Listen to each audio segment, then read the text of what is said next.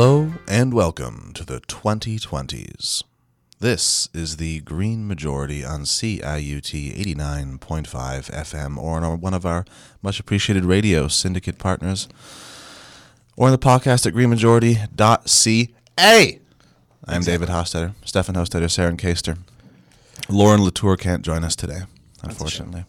And it is a fresh year and it is a fresh decade. Yes. And to close out the decade, thank you to all of our listeners, because the CIUT made the $100,000 fundraising goal. So thank you so much who all supported us. We hit it again, and so thanks for everyone for that. The world is full of wonder and beauty. Sure. The first 3 days of this year have not been great beyond this fundraising goal. I think this fundraising goal really is the current highlight of 2020. Let the wonder shower. Yes. And we'll continue to let it shower because we're going to talk about, 2019. Yeah. Well, and the future. And the future. Does that mean, just for point of fact, does that mean that anyone who donated to the drive has contributed to the greatest thing that has ever happened this year? Yes. I would say that's exactly what that means. Yep. And briefly, we're just going to look at what's happened, around the world, and what could happen, and then what happened in Canada and what could happen. So, shall I begin, Stefan? Please do. Okay, so 2019 saw the beginning, but not the beginning, but the monumental rise of Fridays for Future, Sunrise Movement, Extinction Rebellion, and climate justice groups of all kinds. It also saw the continued theft of indigenous land around the world, and the continued deaths of land defenders as the threat of catastrophic climate change looms ever heavier. We also had the inauguration of Brazilian President Jair Bolsonaro, who has opened up the Amazon and its inhabitants to armed invaders, and the election of Boris Johnson in Britain, who is wishy-washy on the environment at a time when a Christian Aid poll is showing that 71% of Britons think that the climate emergency is more pressing than Brexit. The decade at large has saw climate change move gradually to the center of the political debate, even if it's still often ignored by politicians and pundits. To sum up the 2010s, Bob Berwin wrote a piece for Inside Climate News last month in which he looks at the intensification of global warming over the hottest decade on record. He starts by pointing out the ever-worsening trend of natural disasters indicating what the future could look like under climate change. That 8 of the 10 warmest years on record happened in the 2010s. Arctic sea ice is disappearing. Europe shattered heat records. U.S. farm country flooded for months. And wildfires are burning earlier, longer, and more intensely.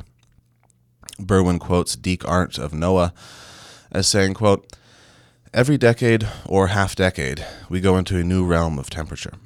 When you look at the decadal averages, it becomes pretty obvious that the climate of the 20th century is gone. We're in a new neighborhood." He also quotes glaciologist Matthias Huss as saying, quote, "The biggest thing that emerged looking back over the last decade is the number of extreme years that seems to go completely beyond natural variability." And here we are. In 2020. So, I think I'm not sure I'm going to do too much of a retrospective in 2019. I think the main story for 2019 beyond the consistent loss of climate leadership on the political stage, whether or not it was Australia, Brazil, obviously, Britain at the last in the tail end of the year. It's I think that while that was sort of going, there was obviously a rise, as you mentioned, of these other groups sort of trying to bring real change from the streets, and from the streets in a variety of ways. Fridays for Future's tactics are quite different from Sunrise and quite different from Extinction Rebellion, and which are all in some ways dissimilar to the climate justice groups that we saw joining the fray here in Canada. And yet, when I looked at 2020 and sort of the decade ahead, there's this is going to sound a little fatalistic. I apologize in advance, but the news again has not been great in the last 2 days. But the 20s, again, the decade of tens, I think, is defined a little bit by the time that climate change finally became a conversation that sort of it continues to experience the breadth of coverage that it sort of needs. And I largely think, and even that only at the very tail end of the decade. That was not a reality at the beginning of the decade. And And so, and then especially when you look at that report, the UN report that came out saying we had basically until 2030. I think it was 2031 technically, but basically you have this decade to do something, and not just do something. This decade to, I believe, half emissions. To really, really get on this. And so I did a little bit of a thought experiment as to what I would imagine would be required to have this decade get there, basically. And there's three main pieces of, I think, what would have to happen. And the first is pretty simple. The first is what we saw in 2018 with the rise of some of these groups that expand in 2019. I think we have to see this can't stop. The increase in the growing members of the climate movement have to continue to increase to a point in which they're overwhelming. Extinction Rebellion has that number. I think it's 3.5% of people who are willing to actually to get on the streets and get arrested. And we're going to need a continual expansion of this. I think that ultimately that's the only thing that's sort of the undercurrent of any other change. I think that growing and continue to be true is going to be the main piece of this. So as that sort of movement and push grows across countries, the second thing you have to do is, in my opinion, you have to win elections for sure, but I really don't know if there is much more importance than looking this year, the 2020 United States election. Like that, to me, if you have another 4 years of Trump, if you have another 4 years of Trump, we might get an apocalypse of an entirely other scenario, to be honest. But outside of that possibility, 4 more years of complete inaction would be absolutely devastating. And it's not even inaction; it's going backwards, right? They have been opening up tons of parkland for more drilling. They have been slashing regulations, even regulations that the car industry doesn't even want. They've been trying to remove regulations in the car industry, despite the fact that the cars want to be regulated this much. It's been, you see it again and again and again. It's not just the fact that we are going to have to start from zero. It's that we're going to start from -5 or -10, depending on how long the Trump remains in office. And so that has to happen. And I think you have to see a pretty similar, which is interesting. What I believe, what some groups are trying to do around the world is, it's not just sort of the big name elections. There's going to have to be sort of a wave. You're going to need the sort of the Tea Party-esque people winning these small elections. These sort of people winning the councillor seats and these things like that sort of drive this whole momentum forward. Because to enable something of this scale, everyone's going to have to be on board in some capacity, and you cannot, as Canada has shown, it's one thing to have a federal leader who wants to put some type of price on carbon. It's another thing to have, every premier trying to undermine that in any way possible. And that's inherently going to, so you have to have enough people to do things. And the third is basically you have to see the collapse of the oil economy. There has to be, as pressing as it sounds, there needs to be a global recession caused by the fact that the price of oil, or not the price of oil, that the stocks or that the value related to the oil industry is undermined. And undermined directly by the fact that they cannot be looking at the future 20 years that they're looking out. And even at the tail end of last year, Shell released another sycophantic, earnings report claiming that they'll not lose money or change anything that they're doing for the next 30 years. So it's not like these companies have not changed their minds about burning more oil than exists in our carbon budget. That has not changed. Mm-hmm. And so I think what sort of impetus to the change, I think, is that you hit that recession, you see a government that's in place that's able to actually respond to that in a holistic way. At the end of the recession, the response in the last, I'm not an economist, but the response in the last, I think, 80 years approximately has usually been to influx money into the system as a way to get out of a recession. The government starts spending to spend their way out of the recession, and the way, and so that's we saw in 2008 with the bailouts, and then all the other money, the stimulus package that Obama put through. And I think you just need to see that, but on a grander scale. So you're saying the recession must occur, but who are you saying is causing the recession? Well, the recession would be caused by the undermining of the markets by the fact that the oil stocks would plummet. Why are they plummeting? Because currently oil stocks are based off of approximately 20-year futures. They're basically the value of an oil company right now is based off the concept that they will be pumping the amount of oil they have, and they have reserves to pump the same amount of oil for the next 20 years coming. So the minute that markets stop believing that these oil companies will be able to be pumping, say that oil 10 years down the road, the value of this oil company is undercut. So you're predicting an investor-caused recession. There's always thousands of reasons. There's a market-caused recession. Well, or the fact that people are that these oil companies are no longer seeing able to actually invest in new places, and then then there's a disbelief in their market capital. That's sort of the. That's one, and then what happens? It becomes a self-fulfilling prophecy. So they lose money. People have now lost money. Oil, and it will. I expect this to impact, probably as not like. I'm definitely not a economist, but like, it'd have a similar impact of cascading down, like the housing crisis did. Like the housing crisis had one moment, but it scaled down to many other sectors because this was so big, and the fact that we have such a big reliance on oil companies and sort of all the cascading effects from that a similar thing could happen. So you want to see new markets dry up? New markets, or the market itself dry up? Well, no, you see the fact that the idea that we have come to a shared agreement that we will not be pumping as much oil in 15 years. And so it was like it would be ludicrous for me to suggest that we are not going to be using oil tomorrow. I don't think that's a reasonable position to have. But I think the fact that right now these company stocks are based off the fact that in 2040 we're still as oil based as the economy we see outside right now is that would be disastrous. And climate scientists have said that forever. We've known this for a long time. We cannot be burning that much oil in 20 years. And so, if the value of your business right now is based off what we're doing in 2040, and what your thought process is, nothing will change, and you're an oil company, that it has to be wrong. And so, like, unless we get somewhere with this, we're treading water at best. So I basically think that to wrap this up.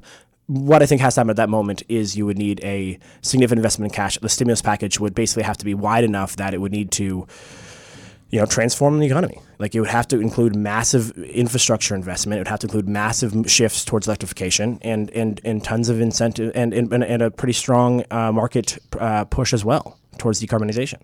And it says a Hail Mary pass, but I think that's that's where we're at. We're no longer at a scenario where, a $30 price on carbon that raises maybe $2 a year for whatever is going to do it. That's just not like anyone who's looked at the curves have seen that's not the case. So all oil stocks drop because the projections are wrong.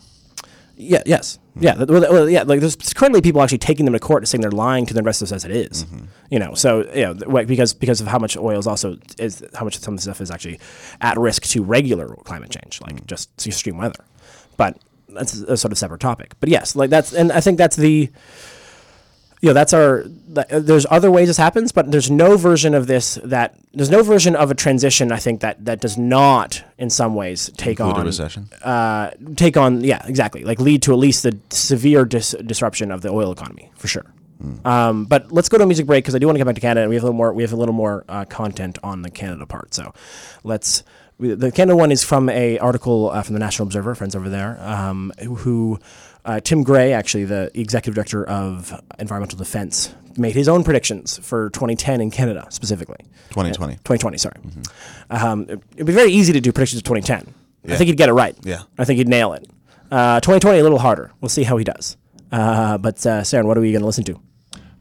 Continuing our new tradition of playing only Canadian Indigenous musicians unless I have a specific reason or request to do otherwise, we're going to be listening to Sug Luck today. This is Fall Away.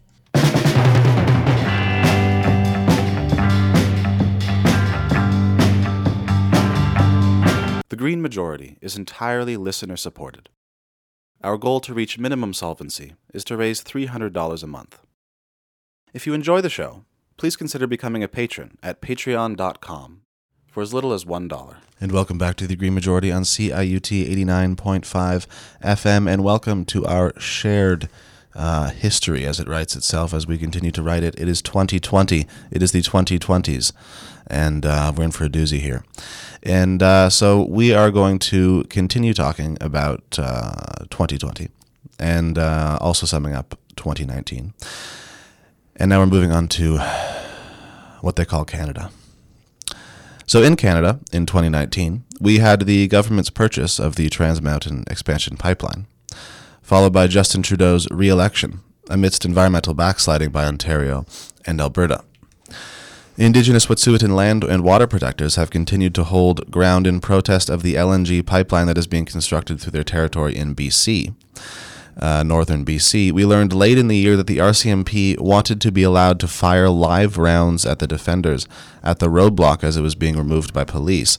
And now the BC Supreme Court has decided to extend the injunction order in favor of Coastal GasLink, the pipeline company, to criminalize Wet'suwet'en law that gives their hereditary chiefs power over their ancestral lands, which were recognized by the National Supreme Court as never having been ceded to Canada. In addition, the government is hoping to begin building the Trans Mountain expansion this year, which will go through yet more Indigenous territory. We'll now look at a National Observer article by Tim Gray, the Executive Director of Environmental Defense, in which he lists 10 environmental predictions for 2020, most of which he interprets quite hopefully. I will read the first 5, and Stefan will say something, then I'll read the second 5. So first he says governments will talk more about climate adaptation, including enhancing and restoring wetlands, deltas, swamps, and forests. He says provincial governments will tout nuclear as a climate strategy, but it's expensive and takes a long time to build, so wind, solar, hydro, and storage need to be the focus of energy discussions. He says Canada will push further to calculate the carbon sequestration and emissions of our forests, which future rules could allow us to use to look like we're doing more on climate change than we are, and forestry groups will argue that young trees are better for carbon, and therefore we should cut down more, while ecologists and conservation groups will question that claim. He says some politicians will continue to paint environmentalism as divisive, and that national unity is dependent upon the health of the oil and gas sector, and that Ontarians will push back against Doug Ford's continued championing of urban sprawl through more highways and more houses in lands currently green. Yeah. So, these are funny. I would say that go by what I do think that we'll hear more and more talk about adaptation. I think that's going to be constant.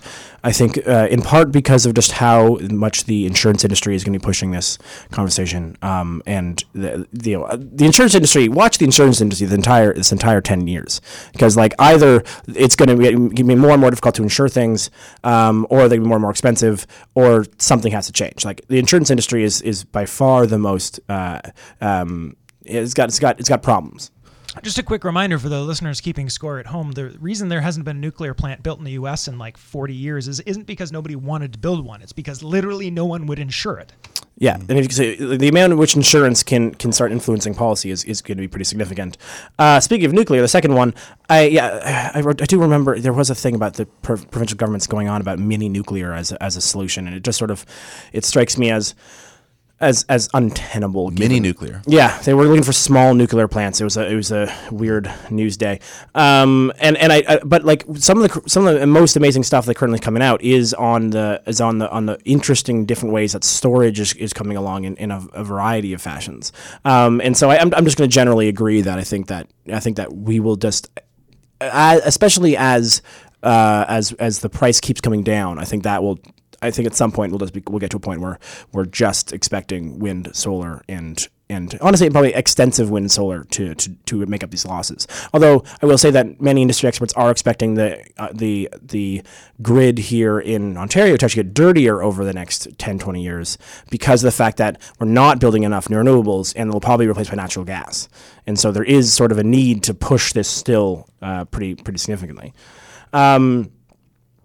There's actually, the question of whether environmentalism is divisive national unity is one that obviously drives me a little up the wall. But there was a report that came out. There was a study that came out, or not, sorry, a poll that came out quite recently, the last day or two, that said that 60% of Albertans believe that Jason Kenney should focus on shifting their economy away from oil. And so that's not the Canadian was more like 70 or 80%, but Albertans, even 60% of Albertans believe that. And so, like, whether or not that means like a total rehaul or some movement, it at least improves this idea that that while the leaders or the quote unquote leaders and the people with mouthpieces might want to tout Western alienation as a thing that is caused by environmentalism, the Albertans themselves do not agree. I think that's really illuminating my point, evidence for my point, not proof, but evidence for my point that a significant portion of right-wing voters are voting to own the libs because they want climate action. But if you ask any of them what they think of Justin Trudeau, they want to string him up, right? Yeah. There's at least other things beyond climate that's causing this sort of this sort of dislike for sure. And the fifth I briefly mentioned this on Twitter, the amount of which Doug Ford is now pushing for urban sprawl, especially with these different types of things that are like specifically highways.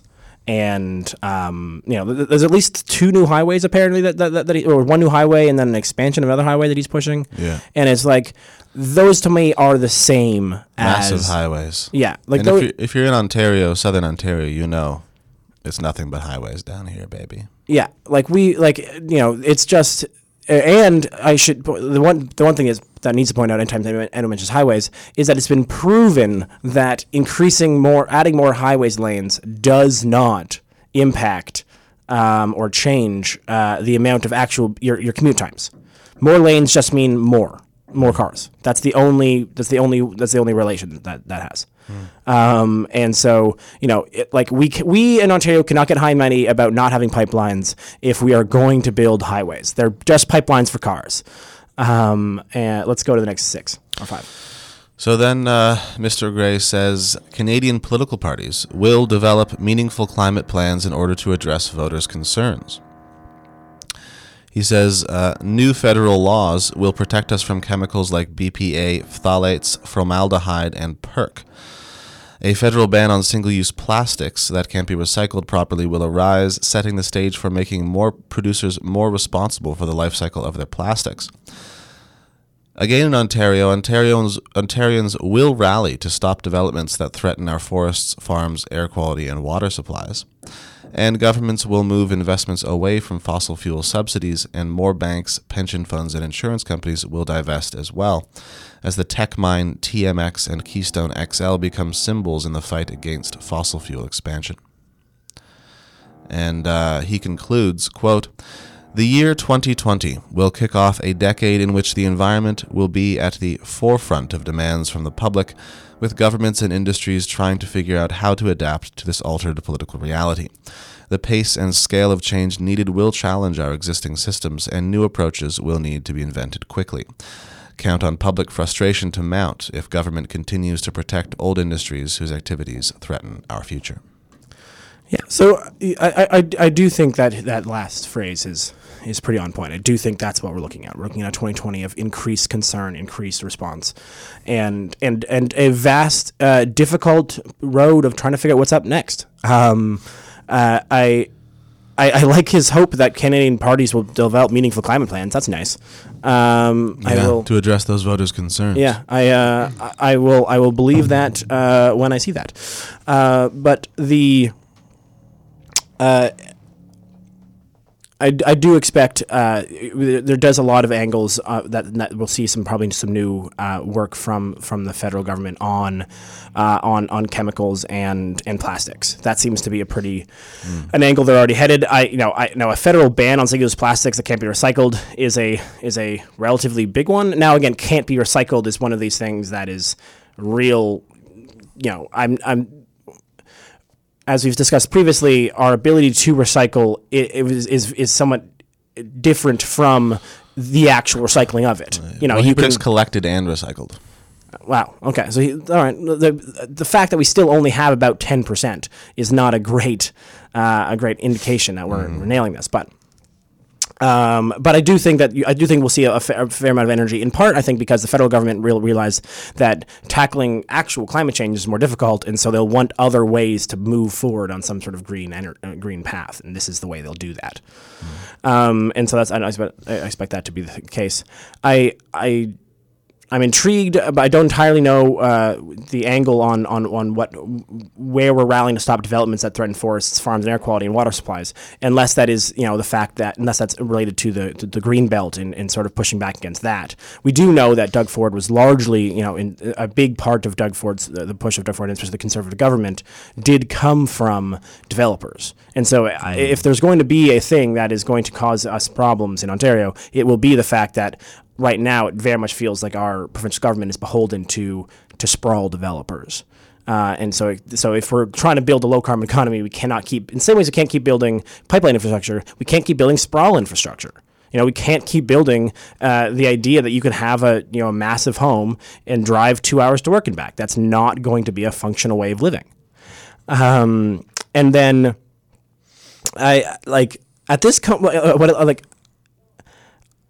I guess it depends on what governments. The question of governments will invest away from fossil fuel subsidies, and more banks, pension funds, and insurance companies will invest as well. I expect that to continue. The investment movement is growing. It's succeeding. Our current government here in Canada decided to actually, invest about $5 billion in buying oil infrastructure, or for something. But anyways, so I'm not entirely convinced that that's a trend that we'll see. But I do think that it's that overall, we've seen Sweden, some of the other European banks and other central banks move. You've seen Mark Carney still, be pushing the sort of the financial sector. I do think the financial sector will start moving more significantly on this front. But I'm sort of holding off. We'll be interested to see these, if. I really do think the question will be the tech mine is sort of this one that is coming under the radar. I think we've covered a little bit on the show, but not as much as say TMX. But I think that's sort of a good example of what we'll see in regards to how serious this we're going to be, because it's one thing to be like, oh, well, in TMX, but we also need to expand, because the tech mine really is about tar sands expansion. It's not, it's about and that. Again, is in the same way that oil infrastructure next 40 years is going to be a problem. You cannot expand the tar sands and deal with climate change. These things are very much opposed, unless, to circle back to the one that I skipped over earlier, which is about Canada pushing our carbon sequestration question with forests. Now, this is something that Canada's been on about all the time. Canada keeps doing this. It keeps trying to get the ability to claim that its forests count as carbon sequestration, which is why a lot of groups will push back against the concept of net zero, because net zero means that you could be missing some as long as other things are being reduced somewhere, and that is being done or could be done through this idea that we have forests, so it's okay. Really quick example of why that's problematic. Take some small country that's been making our jeans for 50 years that's then been strip mined as the source for the labor for our goods. We kept our trees. Theirs are all poisoned. We get credit for our trees. They don't. Exactly, yeah, and the fact that we're still not we're still emitting as more and more as we are refusing to tackle this real issue. And then you go to Mozambique and say, hey, clean up your climate act, guys, come on. Yeah, which is basically what we've been doing, right? And that is the central thing. Is that's why you should be careful by the concept of net zero, because net zero can easily be considered ways to. You can start fudging the numbers. But isn't net zero ideally though? You're actually doing something else to take it away. You're not just calculating what was already there. Sure, but I think there aren't that many ways to remove carbon from the atmosphere that would be sort of long-term real sequestration. Planting new forests at least would be something. Really, I think there's two important to understand. There's potentially two concepts which could be net zero. One of them is, I think, the one that Dave is thinking of, and the one Stefan, that you're describing is the one that people use often in when they're being two-faced. I think the one that Dave is referring to is the idea that at the end of the day, there is no more carbon going into the atmosphere, which is what people think of when they hear that. But that's not really what you're talking about. Well, it's certainly possible. You could create a world in which you had enough, say, those giant fans that Alberta's developing that sucks carbon out of the atmosphere that would suck enough, carbon out of the atmosphere to make this work. Like, that could exist. But more likely, you would see each individual country do its own carbon math, decide it's carbon neutral, while carbon is still increasing. Like, this is my cynicism speaking, obviously. But well, it's kind of like saying something's natural. Just because something's natural doesn't mean it's good for you. It also doesn't mean it's not natural. It's just that they're two slightly different things. Right. Yeah. Exactly. And I think, this is not me to say that we should not be aiming for net zero. I think we should be aiming for as low emissions as possible, and we're going to need to absorb a lot of emissions as well. I think that both of those things can be true. But I do think that there's my concern is that we get to a place where every government in the world is claiming they're net zero, and yet somehow carbon emissions are still increasing, and we don't know how. And I can see that. And that, to me, is sort of the world that I'm sort of fearing. But let's go to another music break because we've got to get back to the show. Or do you want to go straight to the... Yeah, well, I was going to... we had a long music break. Why don't... Sure. Dave, do you want to just introduce the clip, and we'll just go straight to the clip? Okay, sure. So we're going to listen to a 20-minute piece I put together based on, directly from YouTube sources to illustrate our climate conundrum. So I want to start out by addressing the younger people in the room, which is the majority of you, younger than me. And what I want to say to you is slightly stark, is this, that your leaders have failed you, your governments have failed you, your parents and their generation have failed you, your teachers have failed you. People are very angry. People are in a rage. People don't want their kids to die. This is there's no words to describe how serious it is. We are facing almost certainly changes around the world which are going to bring an end to this civilization with extreme prejudice. And so we need to think about what comes after it, considering the possibility seriously that is what will happen, that this civilization will collapse. We've fundamentally failed. I failed, other activists have failed, campaigners have failed, we've all failed. The fact of the matter is, we're facing mass starvation in the next 10 years, social collapse, and the possible extinction of the human race. It couldn't be worse. So, with respect, I don't think the science is saying that we're all going to die within 6 years. No. What we're saying, what the science is saying is, if there's not fundamental, major change in the structure of the global economy in the next 10 years, then we're heading for catastrophe. So that situation has come about over 30 years of failure.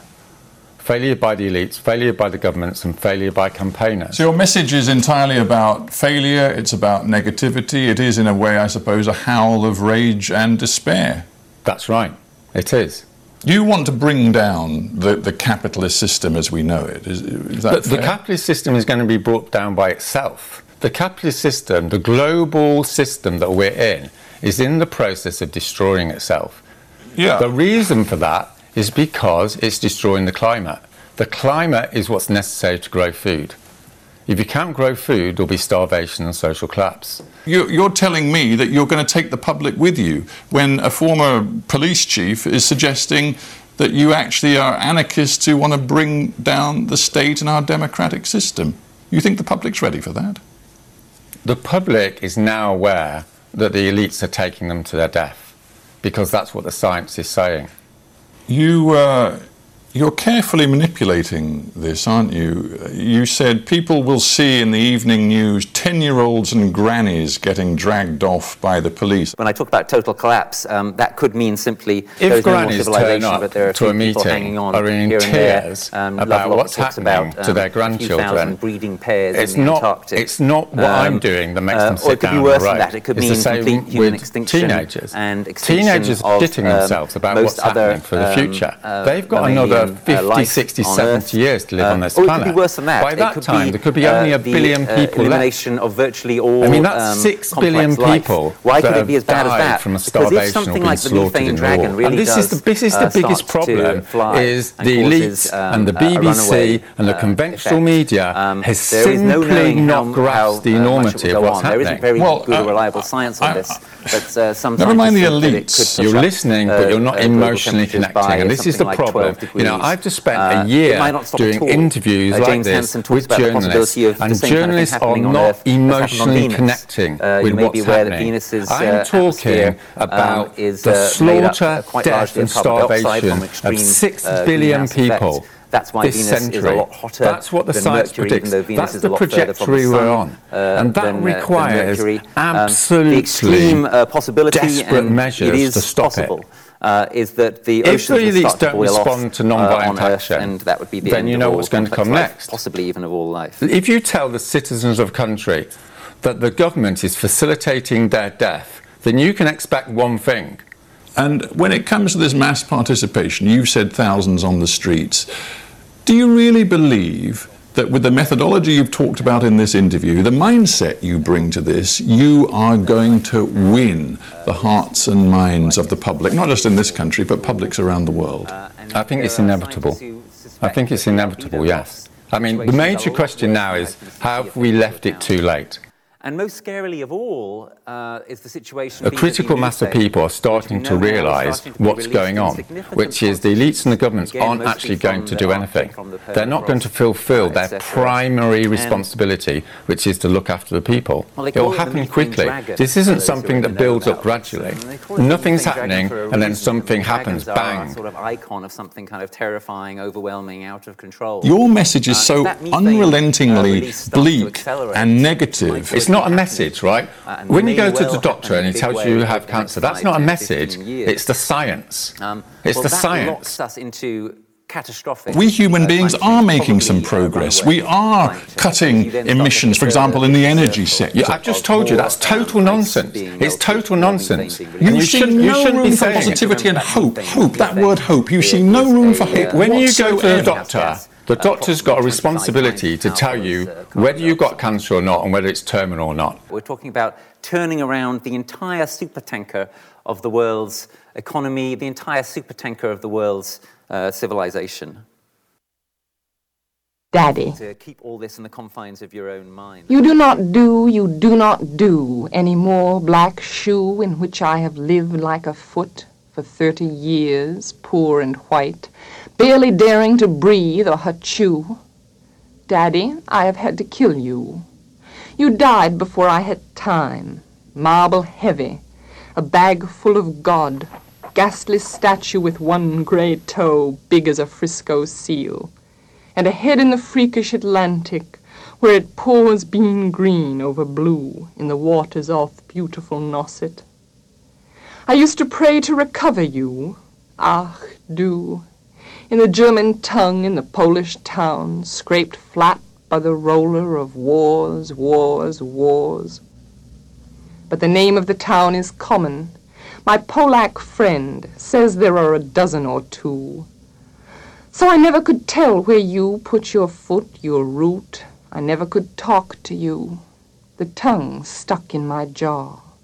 It's stuck in a barbed wire snare. Ich. I could hardly speak. I thought every German was you. And the language obscene, an engine, chuffing me off like a Jew to Dachau, Auschwitz, Belsen. I began to talk like a Jew. I think I may well be a Jew. Our house is on fire. I am here to say our house is on fire. We are less than 12 years away from not being able to undo our mistakes. But Homo sapiens have not yet failed. Yes, we are failing, but there is still time to turn everything around. Now is the time to speak clearly. It's so simple that even a small child can understand it. You say nothing in life is black or white, But that is a lie, a very dangerous lie. Either we choose to go on as a civilization or we don't. That is as black or white as it gets. We must change almost everything in our current societies. Adults keep saying we owe it to the young people to give them hope. But I don't want your hope. I don't want you to be hopeful. I want you to panic. I want you to feel the fear I feel every day. And then I want you to act. I want you to act as if you would in a crisis. I want you to act as if the house was on fire. Because it is.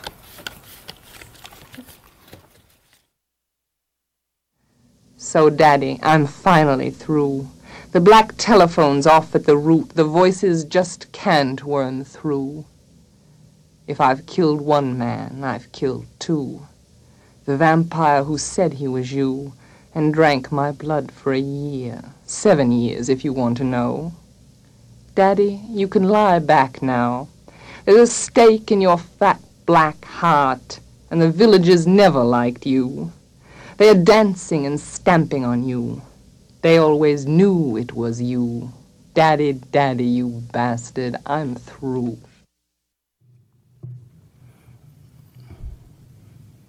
I am who I am because somebody loved me. Somebody cared for me. Somebody attended to me. Somebody was concerned about my trajectory in life, my pilgrimage. My dear brother Melvin Rogers knows what I'm talking about, that magnificent book on Dewey. That any time you talk about humanities, or that Latin humando, which means burial, we don't need to read Heidegger to be reminded that we're beings toward death. Even death is too abstract. I follow Vico. That we're beings toward extinction of our body. So that brief move from mama's womb to tomb is not long.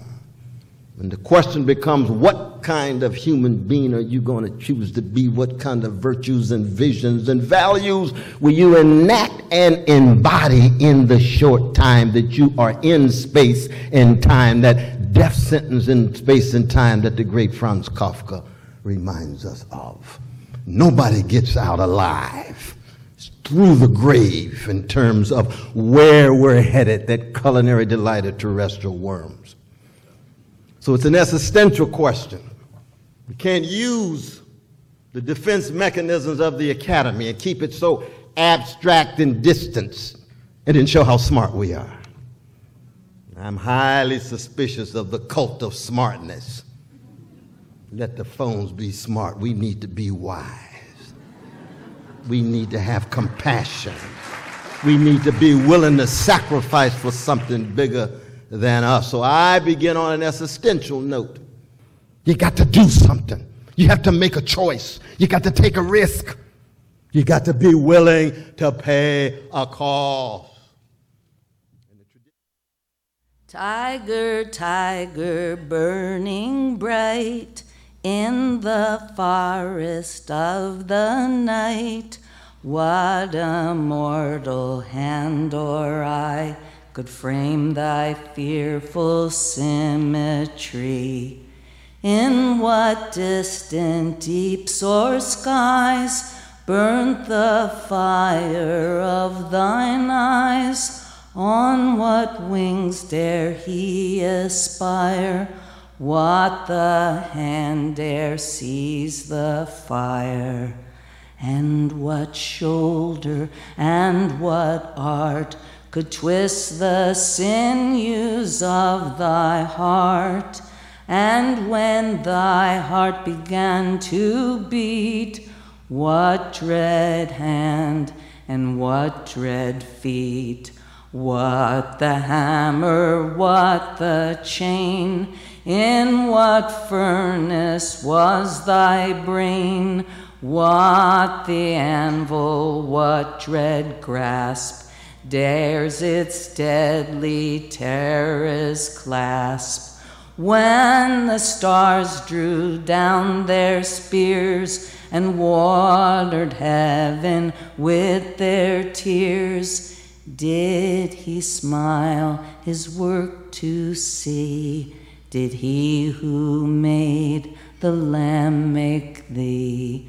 Tiger, tiger, burning bright in the forest of thy night, what a mortal hand or eye dare frame thy fearful symmetry? Tiger, tiger, burning bright in the forest of the night, what immortal hand or eye could frame thy fearful symmetry? Ba-da-dum, in what distant deeps or skies burnt the fire of thine eyes? On what wing dare he aspire? What the hand dare seize the fire? And what shoulder and what art could twist the sinews of thy heart? And when thy heart began to beat, what dread hand and what dread feet?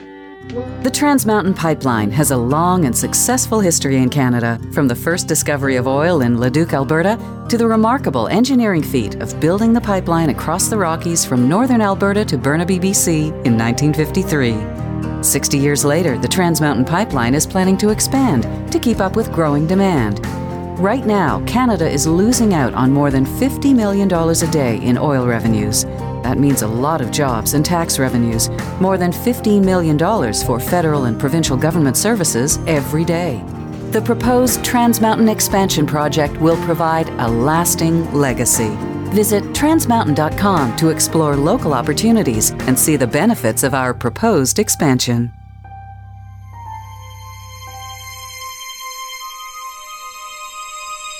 Earth. Magnificent, inspiring, powerful and complex. Created more than 4 billion years ago. It has survived the Ice Ages, the Dinosaur Age, the Iron Age, and for a split second of its existence, the arrival of man and all that he brings. It's hard to comprehend the depth and dynamic nature of Earth's atmosphere. The balance of natural gases that support life on our planet: nitrogen, oxygen, argon, helium, methane, neon, krypton, carbon dioxide, and hydrogen. Over the years, of all the carbon dioxide produced in the world, only 3% of that is man-made, and only 1.3% of that is made in Australia. And for that, the Australian government wants to bring the economy to its knees. Say no to the carbon tax. This message is brought to you by the Galileo Movement. For more information or to support this message, go to Galileo Movement. Please join me in welcoming our Premier, Jason Kenney.